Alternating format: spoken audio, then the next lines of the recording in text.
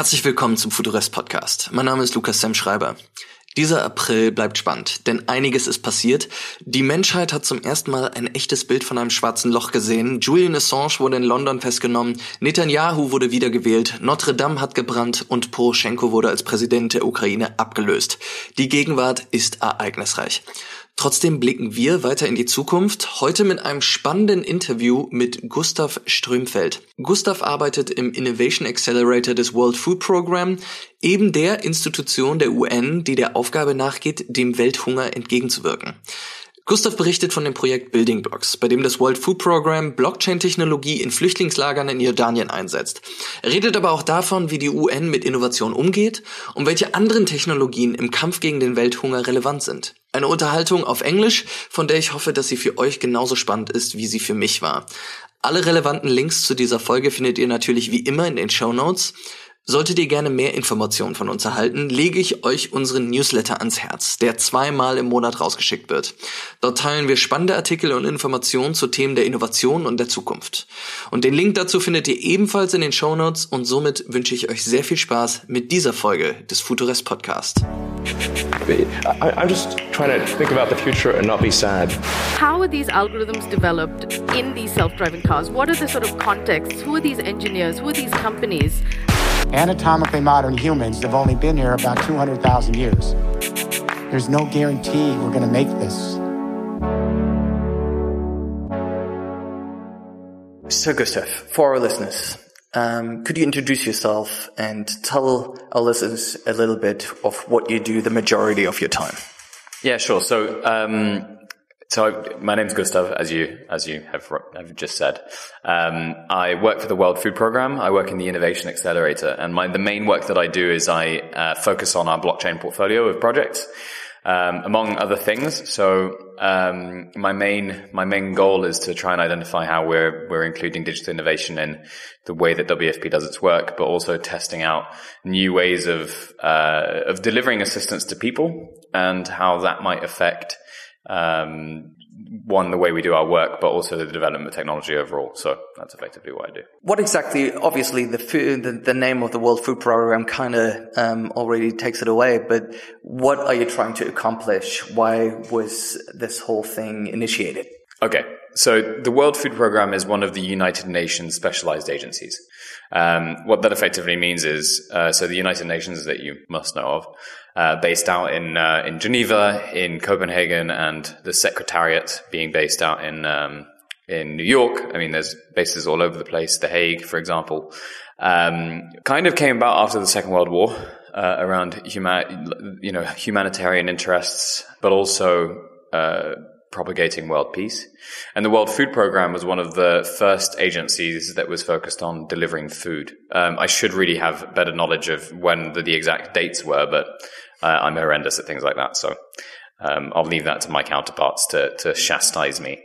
But effectively, what the World Food Program's aim is to feed the 821 million people who go hungry every day around the world because of conflict, because of climate change, because of political problems, you name it. The World Food Program exists to make sure people don't go hungry. And obviously one of the choices that you have is sending food directly, but the World Food Program also has sent cash to people that are in need of food. But as far as I understand, if you send food directly, it kind of disrupts the food ecosystem of stores where they are. So tell me a little bit about that and what else you're doing to actually get the money where it's needed, or the food in that matter. Sure. So like you rightly said, the World Food Program delivers assistance in two ways. The traditional format is in actually delivering food, bags of the main food stuffs that people need, be that oil, grain, rice, lentils, stuff like that. Cash is another form of assistance. Now, I don't have enough experience of the effects of food influx on local markets, but there are definitely examples of where it doesn't always work. And I think the World Food Program knows those. So we're more and more trying to move to a form of assistance that actually supports the local economy. And that's why we do cash or cash-derived assistance programs. Now, what do I mean by cash-derived? When you think of cash assistance, you think of people giving money, like you might give money to a person who's begging on the street. But that's not exactly how it works. Cash comes in various forms. It can either be restricted or it can be unrestricted. Restricted means that the money can only be used for certain uses. So for the purchase of food, or for example, if there's a health and sanitation program that UNICEF might run, it might just be for soaps, for example. And unrestricted means that the individual has the choice on how they use their money. Now, based on a European Union report and significant amount of research, actually the better form of assistance is unrestricted cash, because actually people can, in many cases, if you look at many of the economies where we work, the structure of that economy is very informal. And so people have more opportunity to bargain, to barter, to purchase food the way they want to. And in the case of restricted cash programs, WFP or the assistance provider has to hold a contract with the vendor at the other end, which means that you have a much more standardized pricing structure. You have less bargaining power. You have less use of informal networks. And what that means is it creates a little bit more price pressure effectively on people. That being said, again, it all depends on the context. Some cash programs are good in some places. Some cash programs are good in others. There is never a one size fits all for assistance provision. That also is relevant when it comes to how people receive cash. Sometimes it's in the form of mobile money. Sometimes it's in the form of a card that holds their entitlements. Sometimes it's in the form of paper that they actually then redeem for food. And sometimes it's food itself. And explain to me how the traditional way was, how the refugees in that sense, for example, would take the voucher or take the cash and actually do something with it. Well, I mean, in the way that you would. So, if you think if you receive a McDonald's voucher, right? That voucher that you received, let's say through a magazine, yeah. You take that voucher. What happened was, McDonald's paid some money to the magazine provider that you then got the voucher to you, yeah. And then the voucher was then traded with McDonald's. Right? And the system repeats itself. Very, very similar to the way it works with us. We would work with normally the way assistance providers manage the delivery of assistance is through NGOs. So we work with Save the Children or Norwegian Refugee Council or one of the other big international NGOs. They work with the beneficiaries, so they're on the ground. They're people who are from the area normally. We contract that NGO. The NGO gives, be it the card or the paper voucher to the individual. The individual then goes to a shop that has been designated as a shop where they can trade in these vouchers for something. Or they go to a distribution center where they can again trade in those vouchers for whatever that distribution center is delivering. And then they receive their food, and then we pay the end organization the sum of what was transacted. And why and what issues arise in that system that you would think that eventually blockchain would help in that whole process? Sure. So predominantly, like, reconciliation is quite a difficult activity. So consider just paper vouchers. We're talking about small pieces of paper that are easy to lose, right? So just that simple fact makes the reconciliation process and the settlement process, paying the vendor, difficult. Invoicing, difficult.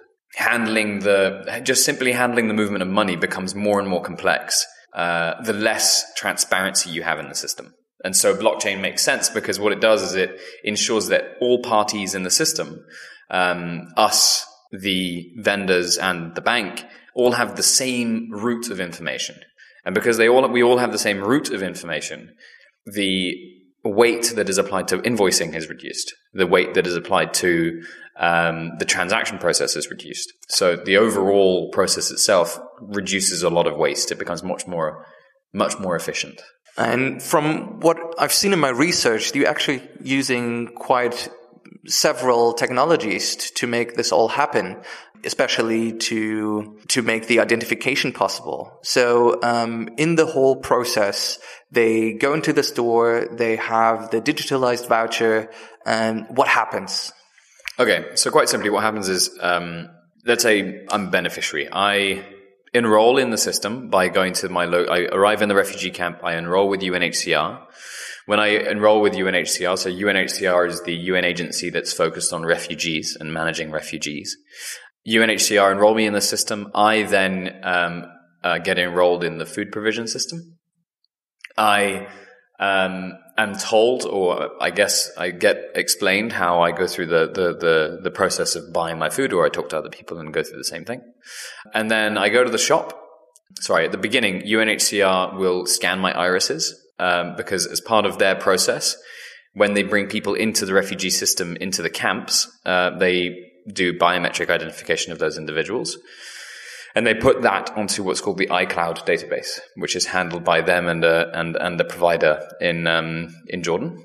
We then go to then I would go to the shop at the beginning of the month. I've received a text message saying you've received the money that you are entitled to. I will then go to the shop, scan or get all my food like you would normally, except when I go to the cash register, instead of paying with a card, I will scan my eyes. Okay?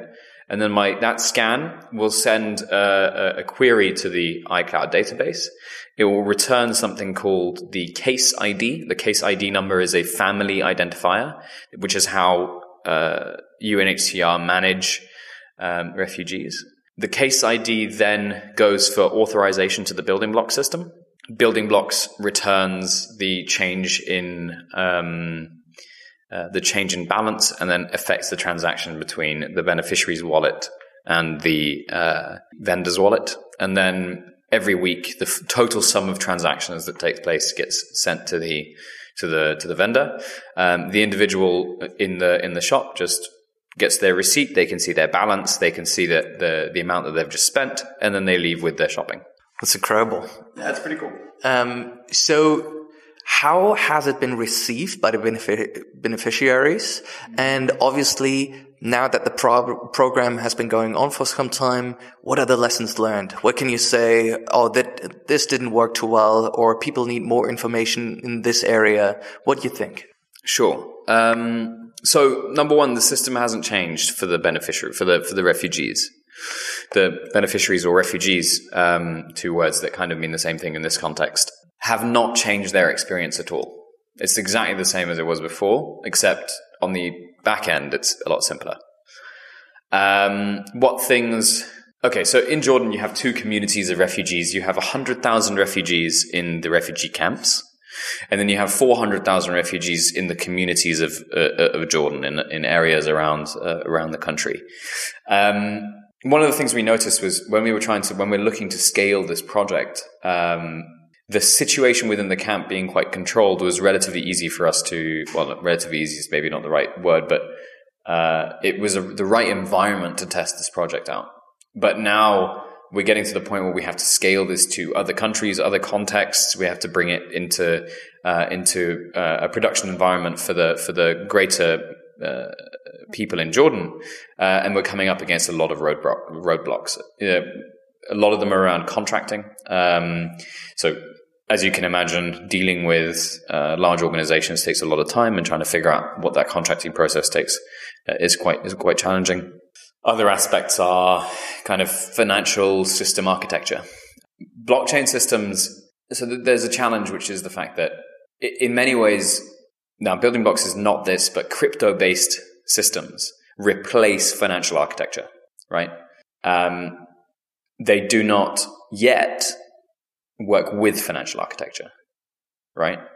The building blocks program doesn't have any the tokens don't have any intrinsic value. Now what that means is you can't trade them on an exchange. If I give you a building blocks token, there's no way you can use that token apart from in the context of the camps. So identifying how to build that into existing and very mature financial architecture is quite difficult, especially with the emergence of new technologies like mobile money. So right now we're just trying to figure out exactly how that will look and what that could look like going into the future. So I guess that those are the two things. Number one, massive challenges around contracting. Two, the technology is still very emerging, and we still have to try and figure out how it really fits in when we think of new ways of paying, especially when we think of mobile money, when we think of new financial architectures. And I think there's always going to be growing pains with it when it comes to scale. So, be that internal growing pains around the organization having to align itself around this new technology and actually identify what that means for the organization as a whole, but also the process change, the mindset changes that take place as well with our partners. I understood it as a huge benefit that actually the intermediaries, in that way the financial institutions, the banks, are almost excluded in the process. And but you're saying it would be quite important to actually have them involved in the process again. Wasn't that the whole benefit of doing blockchain in the first place? So if I go back to my former point, WFP exists to support local economy as well. Local financial architecture is just as important for holding up local economy as actually getting assistance to the individuals. And we have to remember that currency, as we currently use it, is managed by local central banks. The flow of money in the economy is handled through those large, very formal institutions. So you can't create an alternative movement of currency without there being certain repercussions. There are examples of local currencies around the world, around very focused local currencies. But in the end, fiat currency and the way that we use real money is also an important thing to consider. So I guess my answer to you is yes, in the context of the camps, it made sense. But in the context of the communities, when we're thinking of people using unrestricted cash in just, as if you're walking around Cologne using your money how you're using it, in exactly the same way, is building blocks the right system to do that? At this point, we're still trying to figure it out.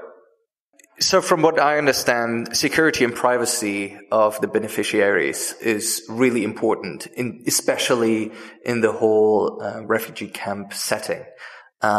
Why is it so important, and how is blockchain helping that even better than it was before? Sure. Okay, so your first question is, why is data management so important in the refugee context? Well, in conflict, individuals who leave the conflict area can experience political ramifications in the host country that is hosting them as refugees, as well as in their origin country. And so who they are, where they're from, can be very sensitive pieces of information. And data or not attacks, but attempts at breaches to get access to that data, from what I understand, can be quite common. Building Blocks, so the blockchain project they were running in Jordan, has helped solve this problem by reducing the amount of data that we need to share with financial institutions. So, nowadays we don't share any data with them, but in the past, they would be organizing the virtual accounts that the refugees would be using to make the transactions. Now, that came with the cost that you were talking about earlier. So with Building Blocks, we're saving, I think it's about 40,000 a month on these transactions. But it has also, because we don't need to share the data, it's also created significant data privacy wins as well. At least the World Food Program is mainly using blockchain for the authentication of the voucher redeem, right? But another thing that blockchain can be used for would be identification. That is not something that World Food Program is doing mainly, as you've told me before the interview, But it is quite a big topic, as I think like 1 billion people in the world do not have proper identification. How would people use blockchain as an identification tool, and how would it help? And maybe how would it help in your work area as well? So blockchain in my work area, just from me to start off with, because I'm gonna just solve that question first.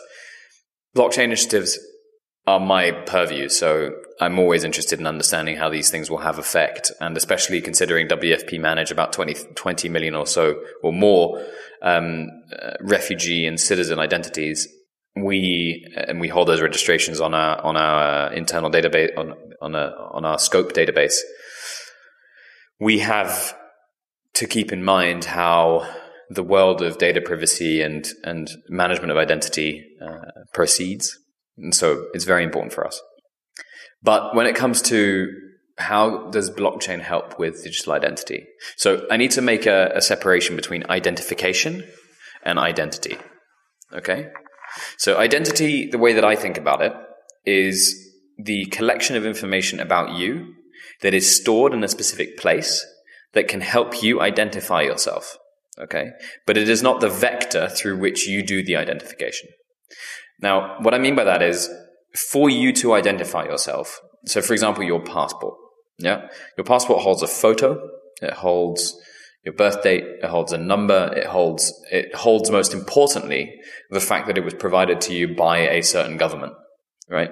Because it's provided to you by the German government, it is therefore a form of legal identity that can be supported, maybe not the right word, no, it can be trusted by other groups. Okay, so in the same context, blockchain systems, especially smart contracts, enable for a number of new ways of providing identity to individuals, providing identity certificates effectively to individuals.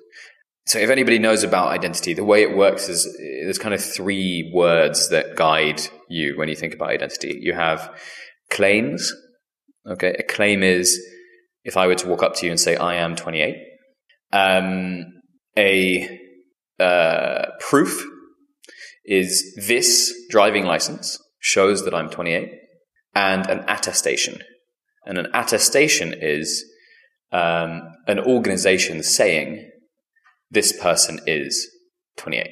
Okay? So the proof is your driving license. Okay? The attestation is that the German driver's authority is the one that stamped your driving license, right? And you handing it to a bouncer when you're walking into a club is you saying, I am old enough to come in to this club. The digital identity idea on blockchain says that you might not need to share all the information, because when you hand a person your driving license, they can read all the information about you. They even know your address. That information isn't useful to them. The only information they want to know is, are you old enough to come to this club? And so using something called zero knowledge proofs, which is a bit of cryptographic magic that I fully don't understand, you can check an individual's identity without having to see the data. And what this means is you protect the individual's data, but you also satisfy your identification needs. Okay? Associated with that, though, there's loads of other stuff that you need to take into account, which is actually, then how do you manage what are the different technologies that need to sit around the blockchain for you to actually make that work? Do you need to have a camera that takes a picture of the person's face that can look and see that is actually, and then you use that hash to check the blockchain to say, does that hash exist or something like that? That's where I think it becomes a lot grayer and a lot more difficult to figure out. Furthermore, the other reason blockchain is seen as one of the big drivers of digital identity is that in most cases, the identification is global. So, for example, you have a phone number, right? How long have you had your phone number for? I'd say I have it for quite some time, and I love my phone number. So I have it for, I think, 7 years. Yeah, I've had my phone number probably for about 12. My phone number is me in some way. Now, my phone number is me. The problem is my phone number is me in the UK. right? It's a +44 number, which means that it's great in the UK, but if I go anywhere else, I can't use my phone number. A blockchain identity doesn't work the same way because blockchains are inherently global systems. And so that identification, the public key, as we call it, can create one effectively like email address for an individual that's hyper secure. And that simple fact that you have this one key that identifies you also creates an opportunity for creating identity around that key. That's why effectively that's why digital identity is such an interesting area for blockchain. So I'd say that blockchain obviously has been a huge topic in the past years, and just now in the past year and a half outgrows the whole speculation phase. And as many Ethereum fans in particular say, now is the time to actually build useful things, because all the people that were only interested in the whole speculation side of it now kind of outgrow it. Thinking the whole technology many more years ahead, in what way do you think you can use the technology? And what would be the faraway vision, you think? Taking identity, the way you send vouchers and financial subsidies into those countries. Are there any other uses? What do you think? What can happen with the development of this technology? Sure. Good question. I don't know, really. I'm still trying to figure that out myself. I don't think anybody really knows, but I can tell you there are a few things that I'm interested in right now. So, number one, the remittances process so have you heard of remittances before? I don't know. Okay, so remittances is the process of sending money abroad. It's the costs associated with sending money to a different country.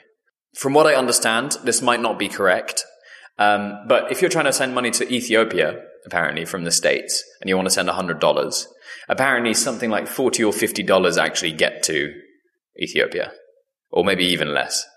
I think it's probably even $30 get to Ethiopia. Now, 70% of the cost, 70% of the money that you're sending back to your family in Ethiopia has been sucked up by the financial institutions to get money to those financial institutions in Ethiopia. So, because of the global nature of blockchain systems, there is a significant opportunity around solving the remittances question. And there are multiple startups that are already looking at this question. There are already technologies out there that kind of solve this problem, especially using dollar currency. Like, for example, the DAI coin, the MakerDAO DAI coin, which is a dollar pegged stablecoin. And what it effectively means, is I can trade the DAI coin for one DAI coin is equal to $1.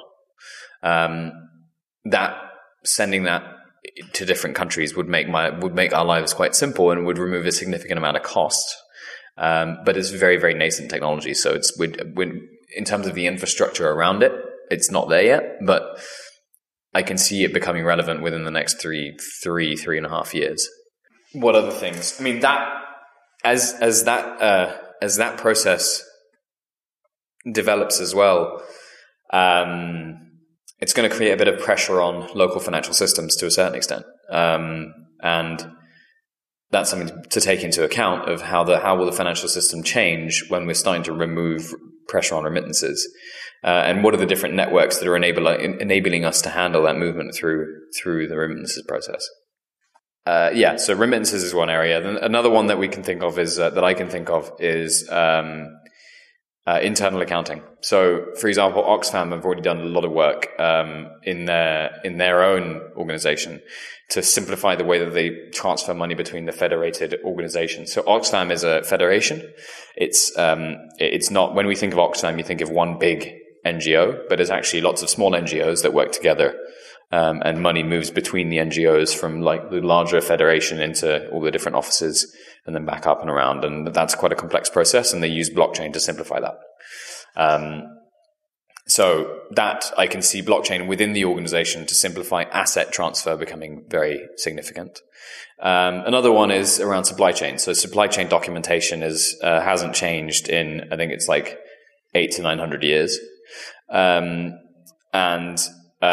When we're shipping stuff, when it's moving through a customs process, that can be incredibly heavyweight and quite problematic. And so simply putting that, the signing and management of documentation through a supply chain, that's already happening now. But it isn't at all mature. I mean, even the IBM and Maersk, project is still kind of, from what I understand, taking time to mature. And we're currently exploring that down in Djibouti and Ethiopia right now. So I can see it growing very quickly wherever there's a movement of documentation, wherever there's a movement of assets, and wherever there's a movement of where there's a need for removing international payment costs. And then the final one is digital identity. So there's already projects running around the world. So one in Indonesia, for example, run by ID 2020. ID4D is putting a lot of work into identity systems. Aadhaar, for example, in India is being run via, or was kind of initiated through ID4D as ID for Development. It's one of the World Bank's, it's the big World Bank activity around identity. And I mean, blockchain systems and identity have been around now for a while, actually. They called them different things. They called them time-stamped cryptographic signing was what it was called, I think. And it's the Ethiopian model of managing how data about citizens is handled. And actually that's something that I think is going to grow as well. So like personal data records. As these become more, as blockchain-based technologies become more extended, it's going to be interesting to see how you can package data about people and then turn that packaged data into something that's useful for the individual. So, for example, we have one thing that I'm interested in exploring is, let's say you're an organization that's dealing with smallholder farmers like WFP does on a regular basis. But that smallholder farmer isn't financially included. They don't have a bank account. How can we use the record of our transactions with that person to provide them with a credential that they can then use to access a financial product, for example? Another question is actually, how do you do this in low technology environments? You know, blockchain is based on an idea that everybody has access to technology, and that's definitely not the case. I mean, we live in a very polarized world right now, where the distance between, even myself working for the World Food Programme and the people that the World Food Programme serves, is so distant that we need to figure out how to solve many of the challenges based on what currently exists. And I think we, in many cases, run into the challenge of trying to solve for the future when the future doesn't exist yet. Very interesting. So obviously at Futurist, we try to help different companies to think more innovative, to develop new business models, but also especially for corporates, there's this huge area of corporate innovation and how to actually build new stuff in an environment that is already a little bit hot stuck and maybe stuck in its own procedures. And the full World Food Programme, obviously, you work in its Innovation Accelerator, and it's an institution in the true sense of the word, international, as part of the UN. Tell me a little bit about the work that you're doing, what companies you're working with, what are you trying to accomplish? Sure. I can't really talk about what companies we're working with, but I can talk a little bit about what we do as an accelerator. Well, I mean, we obviously have large partnerships. So we've announced partnerships with Google, with Alibaba, with Palantir, a variety of very large organizations that we work with. But normally we work with those organizations on very business as usual type work. And we are, although, also looking at how we can innovate with them as well. With Google, for example, we're doing a lot of work around the management of data in disaster response. So actually using maps to identify pre-disaster, post-disaster, and actually plan the response to emergencies using available data, training algorithms around that. So using AI to solve problems around disasters. But you asked, the start of your question was about corporate innovation. And if you were to build, I'll give everyone a moment just to think about the United Nations and like build a picture of what the United Nations is. And I'm guessing that most people are thinking of the General Assembly, lots of suits, lots of political, quite airy-fairy or high-level discussions around, quite intangible things. Whereas the innovation mantra is try, test, fail, and then test it again, and then test it again. And then through that process, we will find the truth, kind of thing. What that means is you definitely have an ideological clash in some cases, where, the incumbent position of, well, we have been doing this for ages, we don't need to change the way that we work, with, yes, that doesn't matter, let's still try something new, can always come head to head. I used to work at IBM, and even at IBM, internally at IBM, and IBM is known as an organization for continuously changing its identity. 360,000 people who change who they are as an organization every 10 years. Starting from making cheese graters to turning into moving into now kind of more into what they do now effectively. Even at that organization, it was difficult to drive corporate innovation. And it's quite interesting. I think all organizations are susceptible to not resting on their laurels, but becoming entrenched in one way of doing things. So how do we handle that as the Innovation Accelerator? For us, the first thing is you have to understand how to contain risk. So first step, make sure the risk of the project does not put the business as usual activities does not disrupt business as usual activities. Okay, so when you're piloting, your pilot should be external to business as usual. What that does is it protects the pilot from the bottom end of the hockey curve. Okay? So do you know what a hockey curve is? Tell me about it. All right. So a hockey curve is, imagine like a hockey stick, an ice hockey stick. You've got the short end, which goes down, and then it comes up afterwards. Okay? The bit between the down and the up is the negative part of the production of innovation. And that's the disruption part. That's when things are actually going worse than they were before. And managing the risk of that process is extremely hard.